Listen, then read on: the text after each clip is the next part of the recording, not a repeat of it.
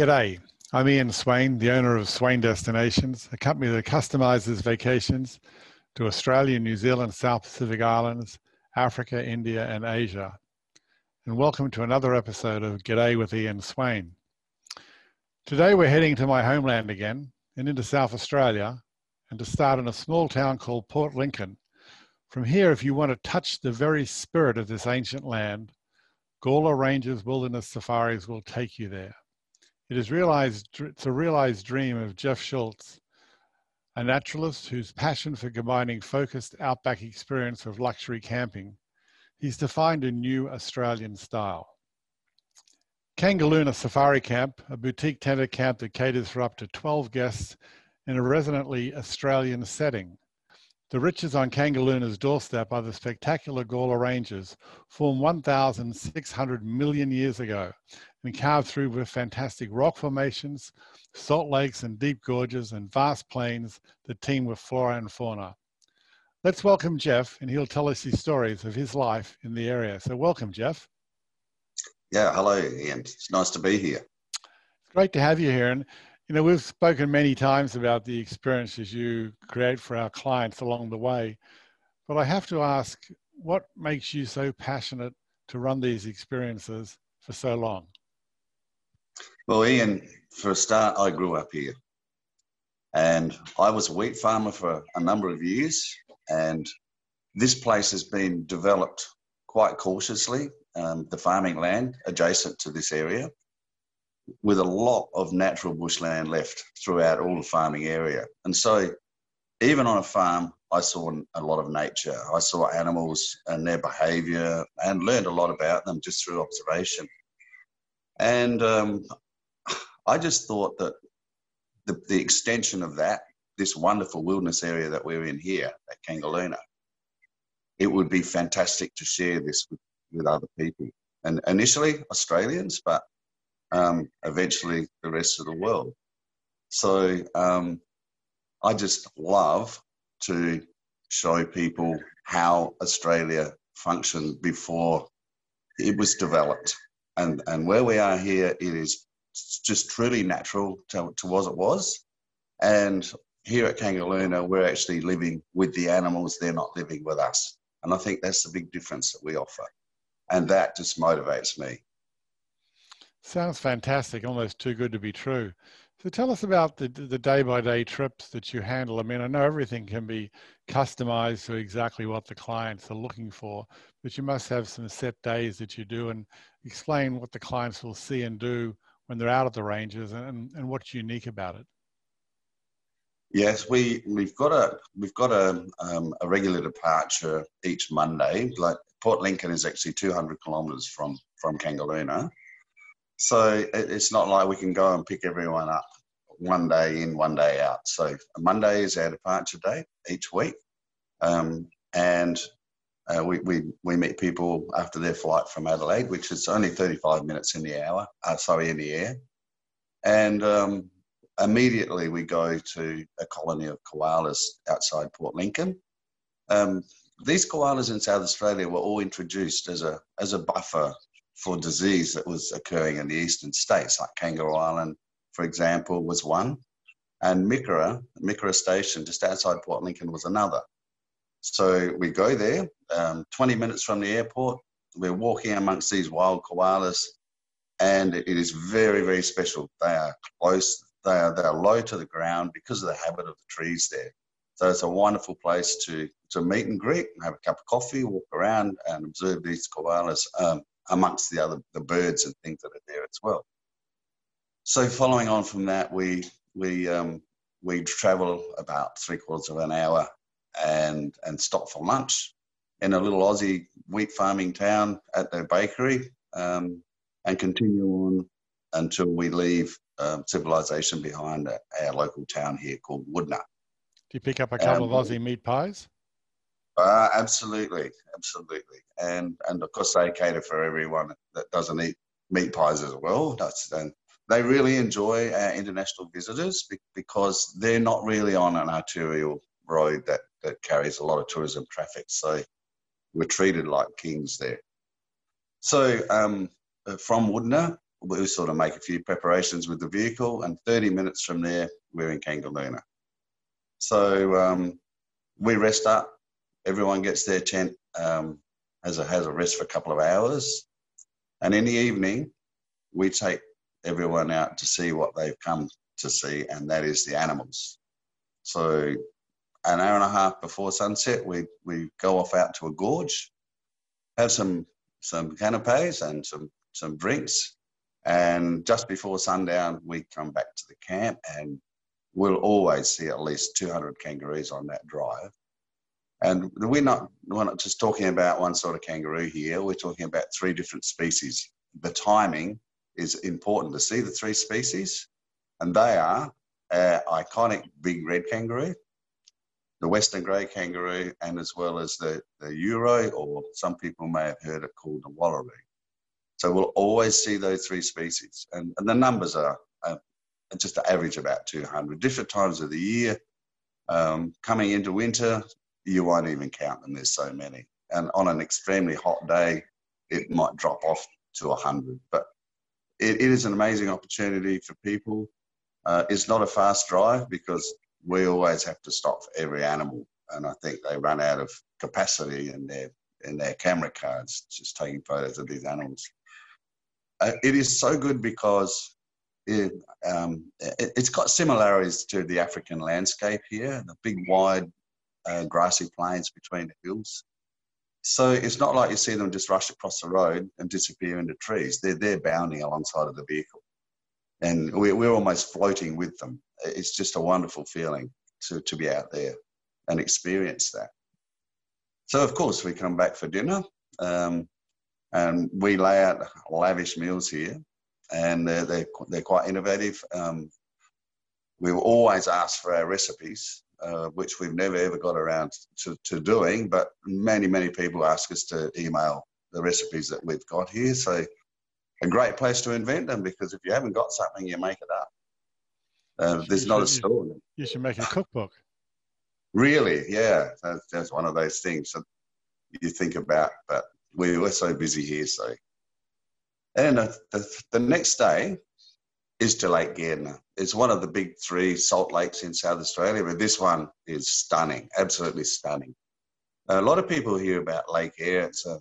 There's amazing events that happen there because the big rivers from Queensland run across the desert and flood this thing, and it fills up with fish, which is quite an incredible thing. But Lake Gairdner has got the colour.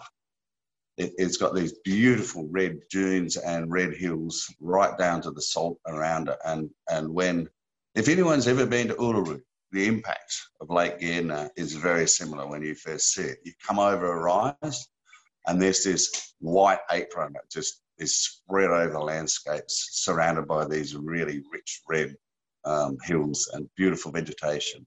It is just stunning. It's a real wow. In fact, one of our explorers, when they first saw it, they said that this lake would have to be one of the most spectacular things to behold anyone on the continent of Australia. It was Stephen Hack. And there's talk of the area out there hasn't been changed since the 1.6 thousand million years ago when it was formed. That's correct. That's correct. It was a huge volcanic event, a rifted volcanic event, and it was 1,500 meters taller than what it is now. It's just weathered it down. There's been no shift in plates or anything like that. So they're very gentle hills, but the exposing of the rhyolite columns is beautiful in the gorges, the rock formations. So yeah, it's got a long history, and it's part of our story as we go along, explaining what has happened here, which I'll go into a bit later. So we have lunch up at Lake Gairdner. There is an old riverbed that drained the lake that we visit. It's quite bizarre to go and see that because there has been no water running that riverbed in the whole of European history in Australia. But there are paintings of fish in the caves surrounding Lake Gairdner, but there's never been fish seen in Lake Gairdner by Europeans either. So there's been a big change in climate here. And so there's a whole lot of things that we can show people as we go along. You can actually visually see the the events that have happened, because nothing's been buried or shifted. It's quite How incredible. old are the cave paintings? Do they know? Probably around about 10 to 20,000 years old. Right. Yeah. You actually have to crawl in on your back because sand is blowing into these caves. You have to actually sort of slither in on your back, and they're quite close to your face. So I haven't been in there since we've had all these wonderful gadgets that you can take photos a couple of inches away from things. So it'll be great to get in there again one day and do that. So after lunch at Lake Gairdner and a walk, we head back to the camp on the different route.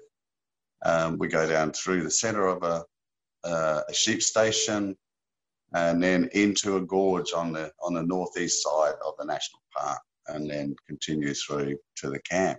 And of course, we're going to see more animals on that drive again. There's some walking opportunities.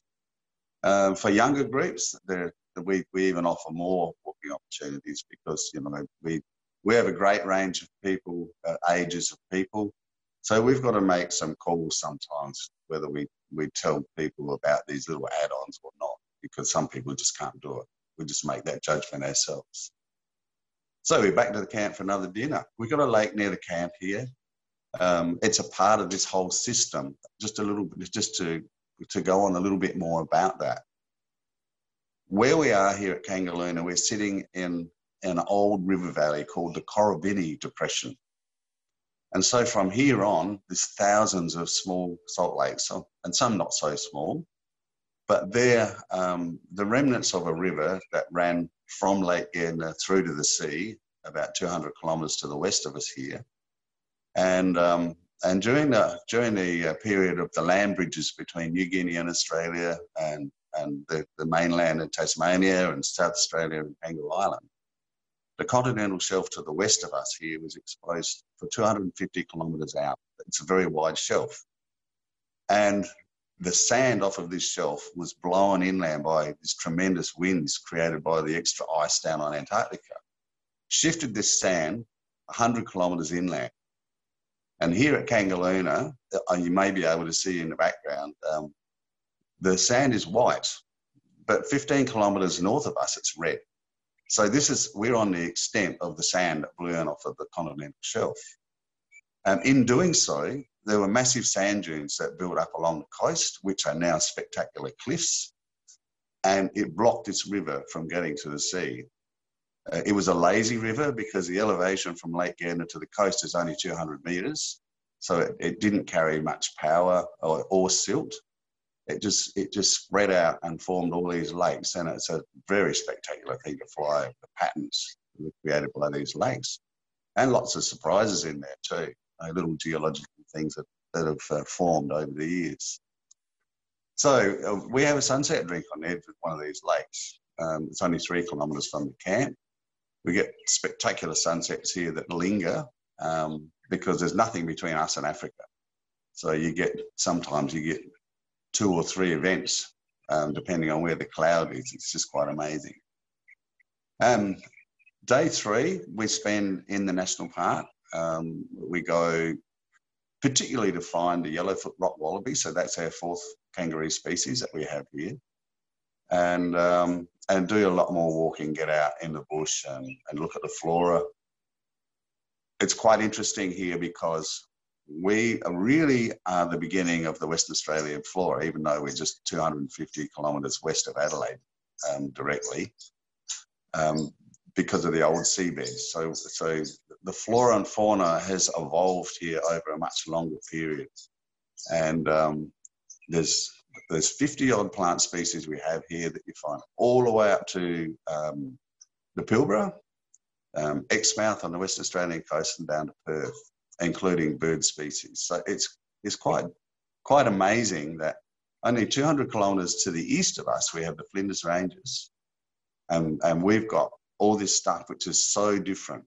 And it's so complementary, you know, being in South Australia, to be in one place and then come here and see this and just see how different it is. It's just incredible. So yeah, that's a really, really interesting day. We have Pildappa Rock, which is a wave rock formation as well. So that's a real surprise because, again, that's a different geology. along that edge of the range, we have 3 different geological suites. So there's just so much to talk about in this place, you know. And I guess our guests must get sick of us talking all day, but there is so much to talk about. I'm sure they're hanging on to every word. They do, absolutely. Our final day, we have a couple of different options. We do, at the moment, we're doing pretty much 4 days here. But with our international guests, we add on another very special experience down on the coast at Baird Bay, where we can swim with sea lions and apodal dolphins in an estuary in a very, very safe way. Like, the sea lions are in a contained area in a reef. It's like being in a swimming pool. It's just amazing. Absolutely no danger at all. So from there, that takes the whole day. Driving down there, and then we do the experience, and then transfer back to Port Lincoln to fly back to Adelaide, or maybe do something else in this region. So that's pretty much our standard itinerary. We've looked at how we could change it over the years, but it just works so well, we can't. It just sounds fascinating. And I'm sure children will enjoy this experience, because you didn't mention them before, but are there any special added experiences when you have the young ones on board? Yes, I love taking them for a walk. The kids appreciate the little things more than the big things. Like, you can go out and you look at maybe ant activity, or a goanna's hole or something like that, and they'll sit there and poke around these things for ages. They just absorb everything that you say. And so, yes, we'll take mum and dad off with the kids and do a walk around the camp, or even, you know, out during the day, and just feeding them new information. We do have in Woodner, we have a water park in there. If the weather's a bit hot, we'll go off, do our activity during the day, but make to get back here earlier. And we'll whip the kids into town. It's only 30 minutes away, and they just get in this water park, and there's a half Olympic swimming pool in there as well. So, but generally they're so engrossed in what's going on here, we don't have to worry. Yeah. Now, I've read about something you have called a swaggin. Maybe you can explain that to me. Yeah. I walked past this old wagon one day on the farm. It was just an iron skeleton. There was nothing on it. There was no timber floor on it, no sideboards, and it had a whole lot of rusty wire on it. And I took a step back and looked at it. I thought, you know, this just might work. So we rebuilt this thing. We've got some recycled jarrah timber, put the sideboards on it, a floor, made the chuck wagon top for it, put a queen size double bed in there. That's a 4.5 metre wagon. Made it into a swag. We made the double bed into a swag. So we had a canvas cover that you can zip up, just like you do the Aussie swag. And it's brilliant. And we offer it to single travellers with no single supplement, and it's been very popular. It has its own bathroom. It's the Outback Aussie bathroom. It's not in this wagon, but you have a paved path. It's lit up like a Christmas tree. So if you need to go out there in the evening, it's only 5 metres to go to the bathroom. Hot and cold running water, flushing toilet. What else do you need? No, it's been brilliant. It's been absolutely brilliant. Similar experiences to the tree houses that they have in the African game safari lodges. Yeah, that's true. It's just something different. Now, Jeff, this has been fascinating, and listening to you talk about it, and the day-by-day itinerary was just wonderful, and the experience you're having with the families and just single people. During the time you've been doing this, which is quite a while now, I'm sure you've had some pretty cool experiences and some of the one-off sort of ones. Perhaps you can share one notable one-off experience you had with some groups of people when you were out there. Yeah, one that really, really stands out, and is something that I never dreamed would happen. But I had a couple on a private tour from the Netherlands, and we were driving along and talking, and the guy, he he just said to me, he said, Jeff, I think there's a kangaroo in trouble in that fence. So I pulled up and reversed and had a look, and there was a female red kangaroo that had tried to jump over a fence and got its leg hooked up in the wire. Not always a good story for a kangaroo when that happens. And I sort of expected the worst. But so I walked up there, had a look, and she hadn't broken anything. She was just hanging up there, and she couldn't reach the ground with her other legs, so she hadn't damaged herself at all. So I thought, well, this could work out. So I yelled out to him to grab a pair of pliers out of the vehicle so I could cut the wire. And he came up and I cut the wire, and she dropped on the ground and she rolled a bit, and she stood up, and I thought, well, that's great. That's fantastic. And then she hopped off, a little bit sore, but she hopped off. So I climbed over the fence, and as I did, this little Joey was laying on the ground, no hair. And I thought, I thought, this is wonderful. I've saved this animal. Now I've got another problem. I can't just leave this little animal laying there. I picked it up. Some ants had already got on it. I blew them off, and I'm holding this little thing. It's only sort of fitted into my hand. And I looked at her, and she had only gone about 30 meters, and because her leg was a bit sore, she actually tripped over a drainage bank because we were near a dam. I sprinted. I was flat out with this kangaroo. Just as she was getting up, I grabbed her around the neck from behind, and I sort of had this little Joey in my hand out in front. She saw it. She just stood up straight as you like and pushed against me. And I put this thing on her belly, and it crawled into the pouch, and off she went. It was unbelievable. It was unbelievable. They took a photo. It's not a very good one, but I got a photo of me putting that thing back in the pouch. So that really stands. It's an amazing story. Lucky it wasn't one of those big boxing kangaroos, hey? No, I was pretty careful where I stood when I first got there anyway. A kangaroo in a trap like that, they can kick. So yeah. But she was really placid. Yeah, no, it was a wonderful, wonderful experience. Actually, something else. We were only talking here last night, looking at the birds and animals coming in. In fact, actually, can hear the birds. Yeah, there's a pigeon here called a bronze-winged pigeon. They're quite beautiful, actually, but they have strange habits. We've got water here. There's about 30 meters clear between the water and the rest of the bush out here behind me. They fly into the trees on the other side of the clearing, and they always walk across the 30 meters to drink, and then they'll fly away. One night, there's probably 20 or so of them halfway across, all scattered around out there, and a falcon flew over, and it was just the most amazing thing. They just all contorted and rolled and went upside down, and they made themselves look like bits of wood laying out there. It honestly looked like bits of wood laying all over the ground, and they stayed like that for 5 minutes, not a movement, until one took off and flew just above the ground about 50 meters over into a big bush, followed just very, very quickly afterwards by the rest of them. It was just the most bizarre thing. I wish we could have filmed that. So we see stuff like this go on all the time, right from this dining room. It's just incredible. And animals are great at adapting to the circumstances, and particularly when it means their lives.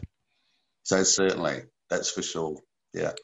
Listen, Jeff, I really enjoyed talking to you and sharing more experiences. Every time we get together, there's a new experience that I haven't heard from you. And it's really great to listen to. And I'm sure our listeners are going to be enthralled by the topics we spoke about today. So I want to thank you, and I look forward to seeing you down there and having some more experiences with you myself. And I'll hit that place in Woodner for the meat pie, that's for sure. Yeah, it's a good spot. Good spot, Ian. Okay, thanks, mate. See you later. Thank you. It's been a pleasure.